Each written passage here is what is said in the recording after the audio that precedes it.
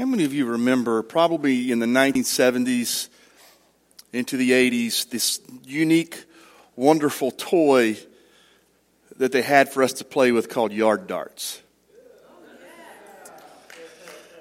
These yard darts were these big circles that you'd put on the ground, and you would stand a certain distance back, and the goal was that you would throw the dart and it would land in the circle. Now, they were like bigger than these dartboard darts. They were pretty significant in size, and you would throw them up and they would come down, hopefully inside the circle. You know, they should have had something that said 30 and over for age groups. So I'm probably about 6. The youngest of the crew that's out there playing, and there's some who may be reaching 12, as it was out in the day. And our goal was not really was to get in it, but it was a part of to throw it as high as you possibly could, and to also hit in the circle. And so as I'm sitting there watching them play, and if you ever get around yard darts, don't ever take your eyes off the darts. He throws the dart up, and I'm just talking to my buddy over here, and they yell at me, "Gary, move!" And so I did. I moved from we were living in apartments, one air conditioning unit to the next. So I moved. And as I sat down, that yard dart went, boom. I still have the scar right here today from this yard dart. So I'm 6 years old. What do you think that I do as soon as the yard dart hits me and blood is spurting everywhere? I ran home. I went home. It was the place that I knew that I could probably be the safest. The place that I knew that someone would care for me. The place that I knew that someone would try to bring about some sense of healing. Now, I know not all of us would have thought that's the kind of home life that you had, but it was, and I think that's important to understand this morning as we look at some of the scriptures that are here, that home is often just the safest place. In this morning's passage of scripture, which is Romans chapter 8, beginning with the 14th verse, I'll give you time to look it up, but before I start reading, I'm going to go back, as this is the second week, and Take Back Your Life series. And the way we set it up last week is, and I'll ask this question. How many of you, raise your hand, how many of you today are 100% content 100% of the time? Not a one. That means you actually listen to the words, because sometimes people just raise hands because I said raise hands. 100% content 100% of the time. No, there are so many reasons not to be content. We started this series talking about it, about all the things in life that really kind of upset us today. So many things. I mean, literally we are last year we got 2 services in March, and all of a sudden the world changed. And we sat in our homes for how many weeks or months, and we didn't go out, and things began to change, and that is not the way that we want to live. And we began to wonder if COVID-19 will ever end. And by the way, the numbers look great right now in terms of going down, and the percentages of people who are infected, vaccines and everything, it seems to be helping. That's good. But then we sit down, and then you're at home, and all of a sudden, what do? I mean, you may be reading, you may be doing yard work, but eventually somehow the TV might come on, and then the news comes on, and it is just disgusting to watch it and over and all these things. In the midst of all, we wind up this political polarization where people are on such opposite sides that they hate the other side. There's no way to even talk to them because they're such heinous people. This discontent that's being driven by media, that's been driven by people who want you on their side to destroy the other side. It's a part of what we're talking about. This idea that there would be this economic destruction that would occur, and it has been impactful, but it's all out there.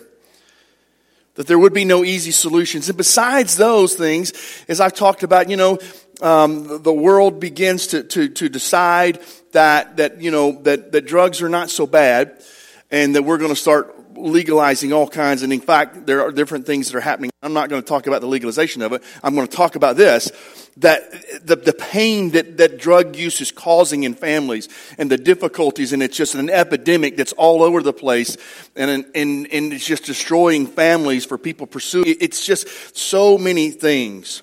It seems that the moral standard that people would live by, that we would treat each other kindly, that all people were important, seems to be falling away, and the only people that's important is me and what I want. That seems to be the cognizant idea among people today.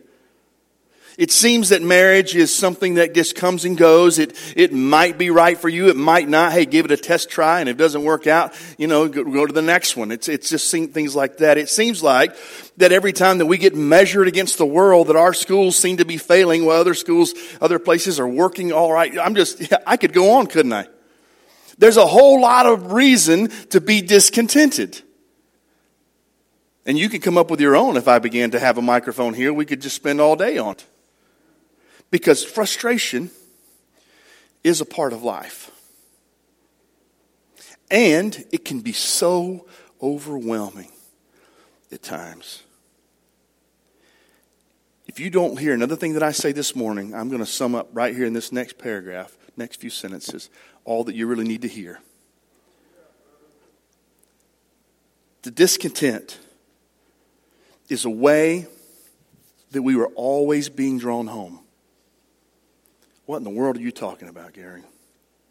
It is a way that we're always being drawn home to God. Because we know something is not right. And we long deep inside of us for it to be made right. It's what we want. It's what we desire. It's innate in us. We see natural disasters in creation, not just man-made stuff. And humanity is broken. And when we hear the groaning of all things to be made right, the groaning, oh, I wish things were better, how I wish and how I want. And there is only one solution. The Holy Spirit is guiding us home, but is also urging us to do what we can now to make things good as possible during this groaning of us and the world. Open your scriptures to Romans chapter 8, beginning in the 14th verse this morning. Why don't you stand with me as we read, beginning in that 14th verse. For as many as are led by the Spirit of God, these are sons of God. For you did not receive the spirit of bondage again to fear, but you received the spirit of adoption, by whom we cry out, Abba, Father. The Spirit Himself bears witness with our spirit, and we are children of God. And if children, then heirs, heirs of God, and joint heirs with Christ, if indeed we suffer with Him, that we may also be glorified together. For I consider the sufferings of this present time are not worthy to be compared with the glory which shall be revealed in us. For the earnest expectation of the creation eagerly awaits for its revealing of the sons of God. For the creation was subjected to futility, not willingly, but because of Him who subjected it in hope. Because the creation itself is also will be delivered from the bondage of corruption into the glorious liberty of the children of God. For we know that the whole creation groans and labors with birth pangs together until now. Not only that, but we also who have the first fruits of the Spirit, even we ourselves groan within ourselves, eagerly awaiting for the adoption, the redemption of our body. For we were saved in this hope, and hope that is seen is not hope. For why does one still hope for what he sees? But if we hope for what we do not see, we eagerly await for it with perseverance. Likewise, the Spirit also helps in our weakness, for we do not know what we should pray for as we ought. But the Spirit Himself makes intercession for us with groanings which cannot be uttered. Now, He who searches the hearts knows the minds of the Spirit. It is because He makes intercession for the saints according to the will of God. May the Lord add His blessing to His word.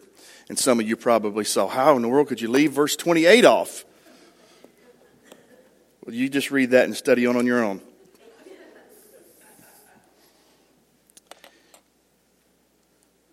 This is so strange to think that this frustration, this brokenness is a part of what we have to live with, and it's just hard. But I think that in this passage of Scripture, there's a whole lot to what we need to understand about our situation and where it's going. And sometimes how we think that we can control or not control things. We need to look at some things here. I think that the first thing is there is a great solid base for hope that is found in this scripture. That hope that things do get better. The hope that things can be made right. That all things will be brought into order. God promises in this scripture that He will redeem creation. It will not always be like this.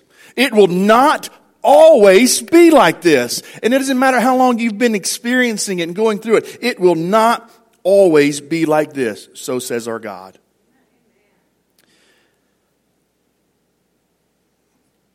Sounds great. It sounds great. God is going to redeem everything and make it all right.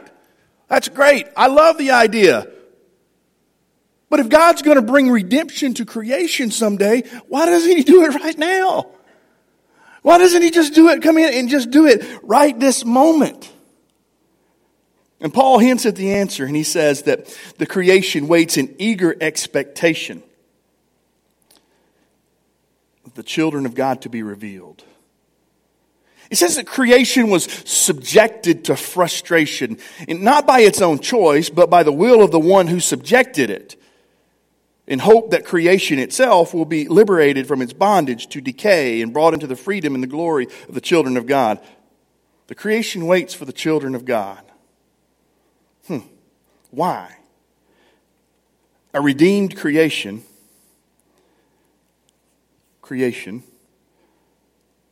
all that we see, all that we live, is not a suitable home for an unredeemed people. Think about it. How could the world be free of frustration if it were filled with human-caused frustration, where there's greed and war and bullying and all kinds of things? So much frustration that exists upon this earth is often human-caused. Well then, what about the frustrations that are not human-caused? Natural disasters, pandemics, good gracious pandemics, hurricanes and earthquakes. Those are all troubles that are from natural causes. Cancer, disease, death. Paul says something there that's kind of strange to me, and he says that in verse 19 it was subjected to the frustration. The creation was subjected to the creation by the will of the one who subjected it. Who subjected creation to frustration? Who did that? Was it God? Was it some other force that was outside of God? Well, the thing is, Paul doesn't really get into it. He doesn't really answer that question, but he implies that if God allows this frustration, if this thing occurs in this physical world that we live in, if it happens, what's the purpose of it? And it says, in hope of all creation, including God's children, will be redeemed and brought into glorious freedom for the children of God. So frustration has a purpose. It kind of relates to last week. We talked about the diversions, the detours of life. And it says that, hey, that there's a purpose for this. That it doesn't just happen just to be destructive to all people. There is a purpose for it. Because, and this is, I think this is so keen right here, that frustration with life can be very healthy. It gives us a holy discontent, a vision for something better. C.S. Lewis writes it this way, and I think this is a good way to look at it. It would seem that our Lord finds our desires not too strong, but too weak. We are half-hearted creatures, fooling about with drink and sex and ambition with infinite joy when infinite joy is offered us. Like an ignorant child who wants to go on making mud pies in a slum because he cannot imagine what is meant by the offer of a holiday at sea. We are far too easily pleased. We get satisfied with our own version of what things should be. And guess what? It's not our own version of what things should be. It's God's version. And God is saying that it is not right. And I've instilled my image in you. And you need to see that it's not right. That there is something better. That there is something beyond the way that you're living. Frustration with the world makes us long for a new home, to go home, to the place that we were originally designed to live until it was broken by sin. That there is a place that we want to go home where everything is right. And when the darts of the earth fall upon our hand and we know where to go, I got to go home because it will be made right there. I will be cared for there. Someone has my best interest there. A new creation that will exist even after this creation, a glorious creation that's liberated from decay, where these things do not happen, and where we're free to be all that God intends us to be. Remembering that frustration can be healthy. Think about this. Imperfect love makes us long for perfect love. Being financially unstable and insecure makes us long for true security that only God can provide. When we see crime and we see injustice, it helps us that we would desire that things would be better for righteousness' sake, that real justice would occur. I watched something on the courts in America today, and it was talking about, does justice really exist in the courts? And they brought up some real reasons that I thought, oh my goodness, justice is not always served there because we're not perfect. It's an attempt to do things right, but man, it gets frustrated and confusing. Our frail bodies that are broken, they remind us that God has something better for us. Because Paul even says it in verse 23, we eagerly await for the redemption of our bodies. This plan that he's talking about right away and from the very beginning is that there's a hope that this is not it, that things are better, that there is a better thing that we're supposed to live and how we're supposed to live and where we're supposed to go when it's all over. But God's plan and promise gives us hope, but it also says about this adoption business. And think about this.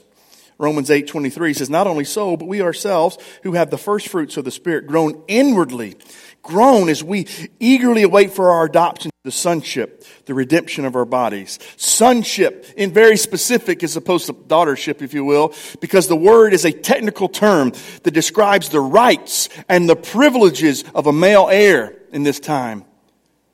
God gives us the rights. He gives us the privileges as if we were legal heirs. How do we get that status? God adopts us. He says that you get everything. That's why it's not because of what you do, don't do, but He accepts you and says, now I want to make you have access to the way things are supposed to be. Some people say, well, we're all God's children, since God created all of humanity. But Paul says something different there. He says, however, in Romans 8:14-17, he says, those who are led by the Spirit of God are the children of God. Those who are led by the Spirit of God are the children of God. The Spirit you receive does not make you slaves so that you live in fear. Again, rather the Spirit you receive brought about your adoption to sonship, and by Him we cry, Abba, Father. The Spirit Himself testifies with our spirit that we're God's children. Now, if we're children, and then we are heirs, heirs in God and co-heirs with Christ, then we'll share in His sufferings in order that we might be able to share in His glory. And as spiritual children, we share in the rights and privileges of God and His only Son, Jesus. We're not slaves. We're not fearful. We don't run around thinking, oh my goodness, the world is coming, because we know ultimately that our God will take care of us, that we can have a place to go when the darts fall on us. Because they will fall. And they do hurt. And to think that we would just run around, I think of myself as a 6-year-old, and I like to think I probably was an older 6-year-old than most people. But I think of myself, if I would just sat there and just kind of looked at it and thought, who would have taken to think I would be on my own? It's so disturbing to me. But to know that I had a place to go that would always care for me, that is what you and I receive when we believers of God and we trust in God. That we're not on our own, that someone does care and that we can go and that there is some service to be given in terms of God saying, I want what's best for you. But it's interesting that Paul says that you are God's children, but in verse 23, he says this, that we wait eagerly for our adoption to sonship. That we're waiting. How can we be adopted but also waiting? What is going on here to this redemption of our bodies? Is it the present adoption or is it the future adoption? What is he talking about?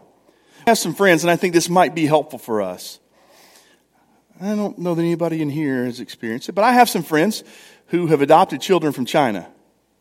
And they've gone over and they spend a week or whatever. Actually, I think it was 2 weeks. They go over there and they work it all out. And that child cannot leave China until all the adoption papers are filled. And they'll have a little ceremony and they fill it out. And then all of a sudden, now that child legally belongs to my friends. But it doesn't end there, does it? You see, they're now in their custody. But guess what they did? They got on a plane and they flew back home, where then they would begin to have a little different story. So they were preparing for home. This is a short window that they're in, that's 2 weeks. And all of a sudden they get home and now things are begin to be made right. It's the same thing. God has adopted. The papers have been signed and said, you are mine and you have a duty to do in this world, but you still are going to get home with me, and it's not done yet. And so we're eagerly awaiting, even though we have a thing to do now. There's a place to live now. God is still saying, I'm calling you home and come with me. I've adopted you. It's just a matter of time before we can get there. Just a matter of time. God adopted us as children when we accept Jesus and we receive that sonship. We can have hope because God has a plan. He has a purpose, that He's adopted us. But I think this is something special too that's found in here. This Holy Spirit that He's talking about here gives us a taste of the glorious future with God. It's just a taste. It's not complete. It's just a little bit of it. We have the first fruits, it says. Just the beginning. It's not the entirety. It's just the beginning when we get to have a relationship with God. Because when we get home, it's going to be great.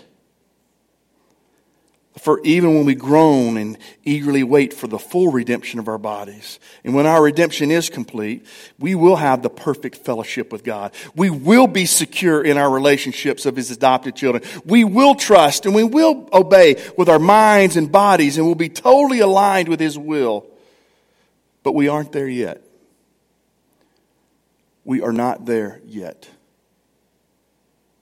I heard the testimonies, and I love the testimonies of God's children who've come and been saved gloriously, but also sanctified. But good gracious, if sanctification, what I've seen in many people's life, is all that there is to it, I don't want any part of it. There is a whole lot more to it. It is not complete. You may be fully surrendered and you may be giving up every day, and you may have the gloriousness of God and the holiest of saints that you've ever seen upon this earth. It's wonderful. It's just a taste. It's not perfect. Just a taste. One of the most practical ways for us to get a taste of this is through prayer. We talked about it last Sunday night at my house, and often we talk about prayers. That's constantly talking to God, but I've said it over and over. Prayer is often a way for us to align with God. It's not just say, God, give me and do this and all these things, but God, help me to see the way the world is and help me to know how I should interact and all of these things. That is a vast difference than saying, give me, give me, give me. You're my servant and you do all that I want and you just help me and make my life much easier. This Holy Spirit helps us to learn something, that it's not all about me. And it's not all about you.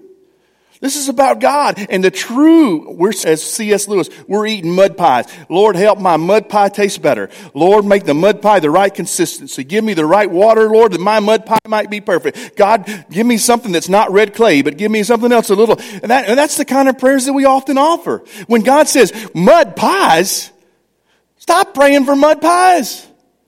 There is a whole glorious redemption. And if you could just grab a hold of this, I have as C.S. Lewis, I have a cruise at sea where you can have everything you want. Start learning to what I'm trying to show you, and stop trying to do what you think brings satisfaction.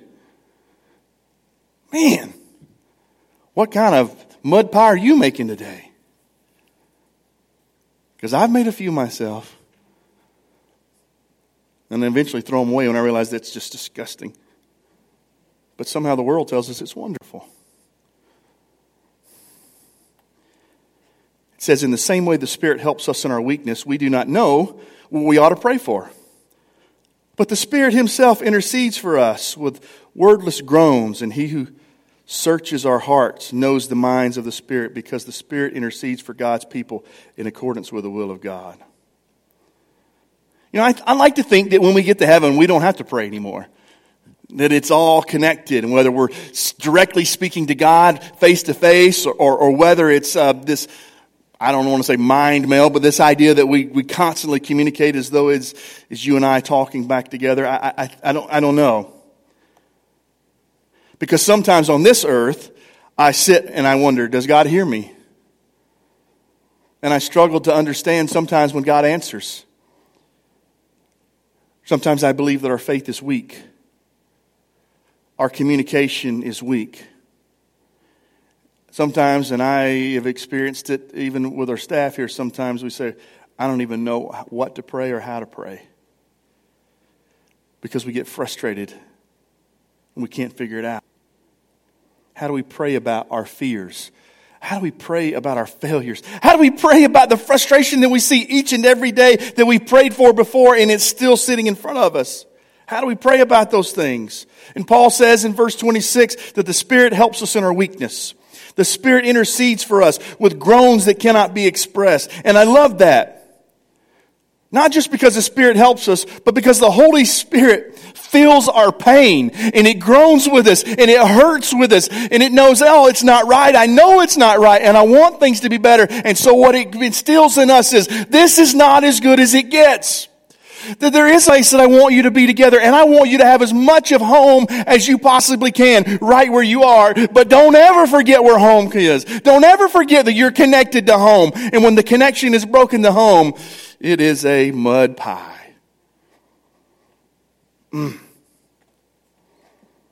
Thank God that He intercedes and hears us and cries for us as we are crying for ourselves.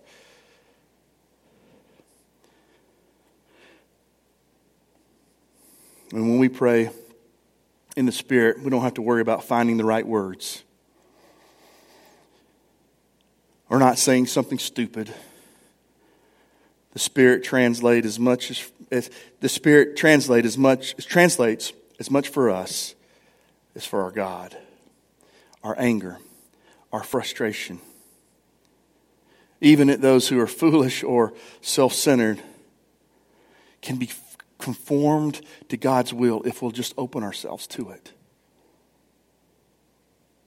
God knows our hearts. He knows every single person here this morning. He knows your hearts. And even you hear no word that is spoken here this morning, I believe that God can speak and give you something that man cannot possibly give. And I believe that it unfolds inside of your life, that there is this different way to live that God has called us to. Something that is like home. How do we deal with the frustration of the world? How do we deal with frustration with people? Or frustration with humanity? Frustration with our circumstances? How do we face the frustration with ourselves? Well, our hope is built on nothing less than Jesus' blood and righteousness. I dare not trust the sweetest frame, but wholly lean on Jesus' name. There is no other place to go. I heard the words of a lady on a couple Wednesday nights ago. And she spoke about someone who was successful in life, had made millions, had lost millions, had made their life really kind of perfect and said, I don't need God. I've been able to take care of all of myself and all my things. And I thought about that. It's been resonating in me. And I thought, what kind of answer do you give? Because they think their life is perfect. And I think about if the spouse dies or a child dies or things happen in their life and you quickly realize it's not quite perfect. And I go back to thinking, mud pies. Show me your teeth. Let me see if you're eating mud. God doesn't want you to eat mud. God doesn't want you to be frustrated. And He has given His Son. Hope is built on God's plan of redemption. Our identity as God's children. The first fruits of the Spirit. He's instilled in you a part of home. And He wants you to set up that home wherever you are, to have that connection where you would make that home as much as home. In fact, there's a prayer that says, "Thy will be done on earth as it is in heaven." So we do our work. We do all the things, knowing that frustrations will occur, and we can never make this home the same as that home. But doggone it, we're going to try as hard as we can. And when it doesn't work, and when God has done all that He can, and everything we got, we recognize this is not as good as it gets. There is a home, and it is calling me, and I cannot wait to go where everything will be made right. Heaven is here, but heaven is also a place. Begin living in that. Do not be caught up with the frustrations and stop eating mud pies. Let's set up home here and let's go home together. God, help us this morning, Lord, to take back our life and not let the world frustrate us. God, the way that it ultimately loves to do. Where we can find no contentment, God, but help us find the contentment not in all those things around us, God, but the renewal that you have planned for all of humanity, all of creation, God. Let us listen to those things that bring discontent, that it might draw us back to you, where we desire that perfect love, where we might be turned into that perfect love, where we desire, God, complete wholeness that really only exists in a glorified body in heaven. God, take our eyes off of this world. Help us to be effective in it. But God, keep our eyes on you, the God of all creation. And help us to live planning to be part of all creation for all eternity and not just for this limited life that we live. Deliver us from this way of thinking, God. And may your will be done on this earth as it is in heaven. In the wonderful, powerful name of Jesus Christ, I pray. Amen. You are dismissed.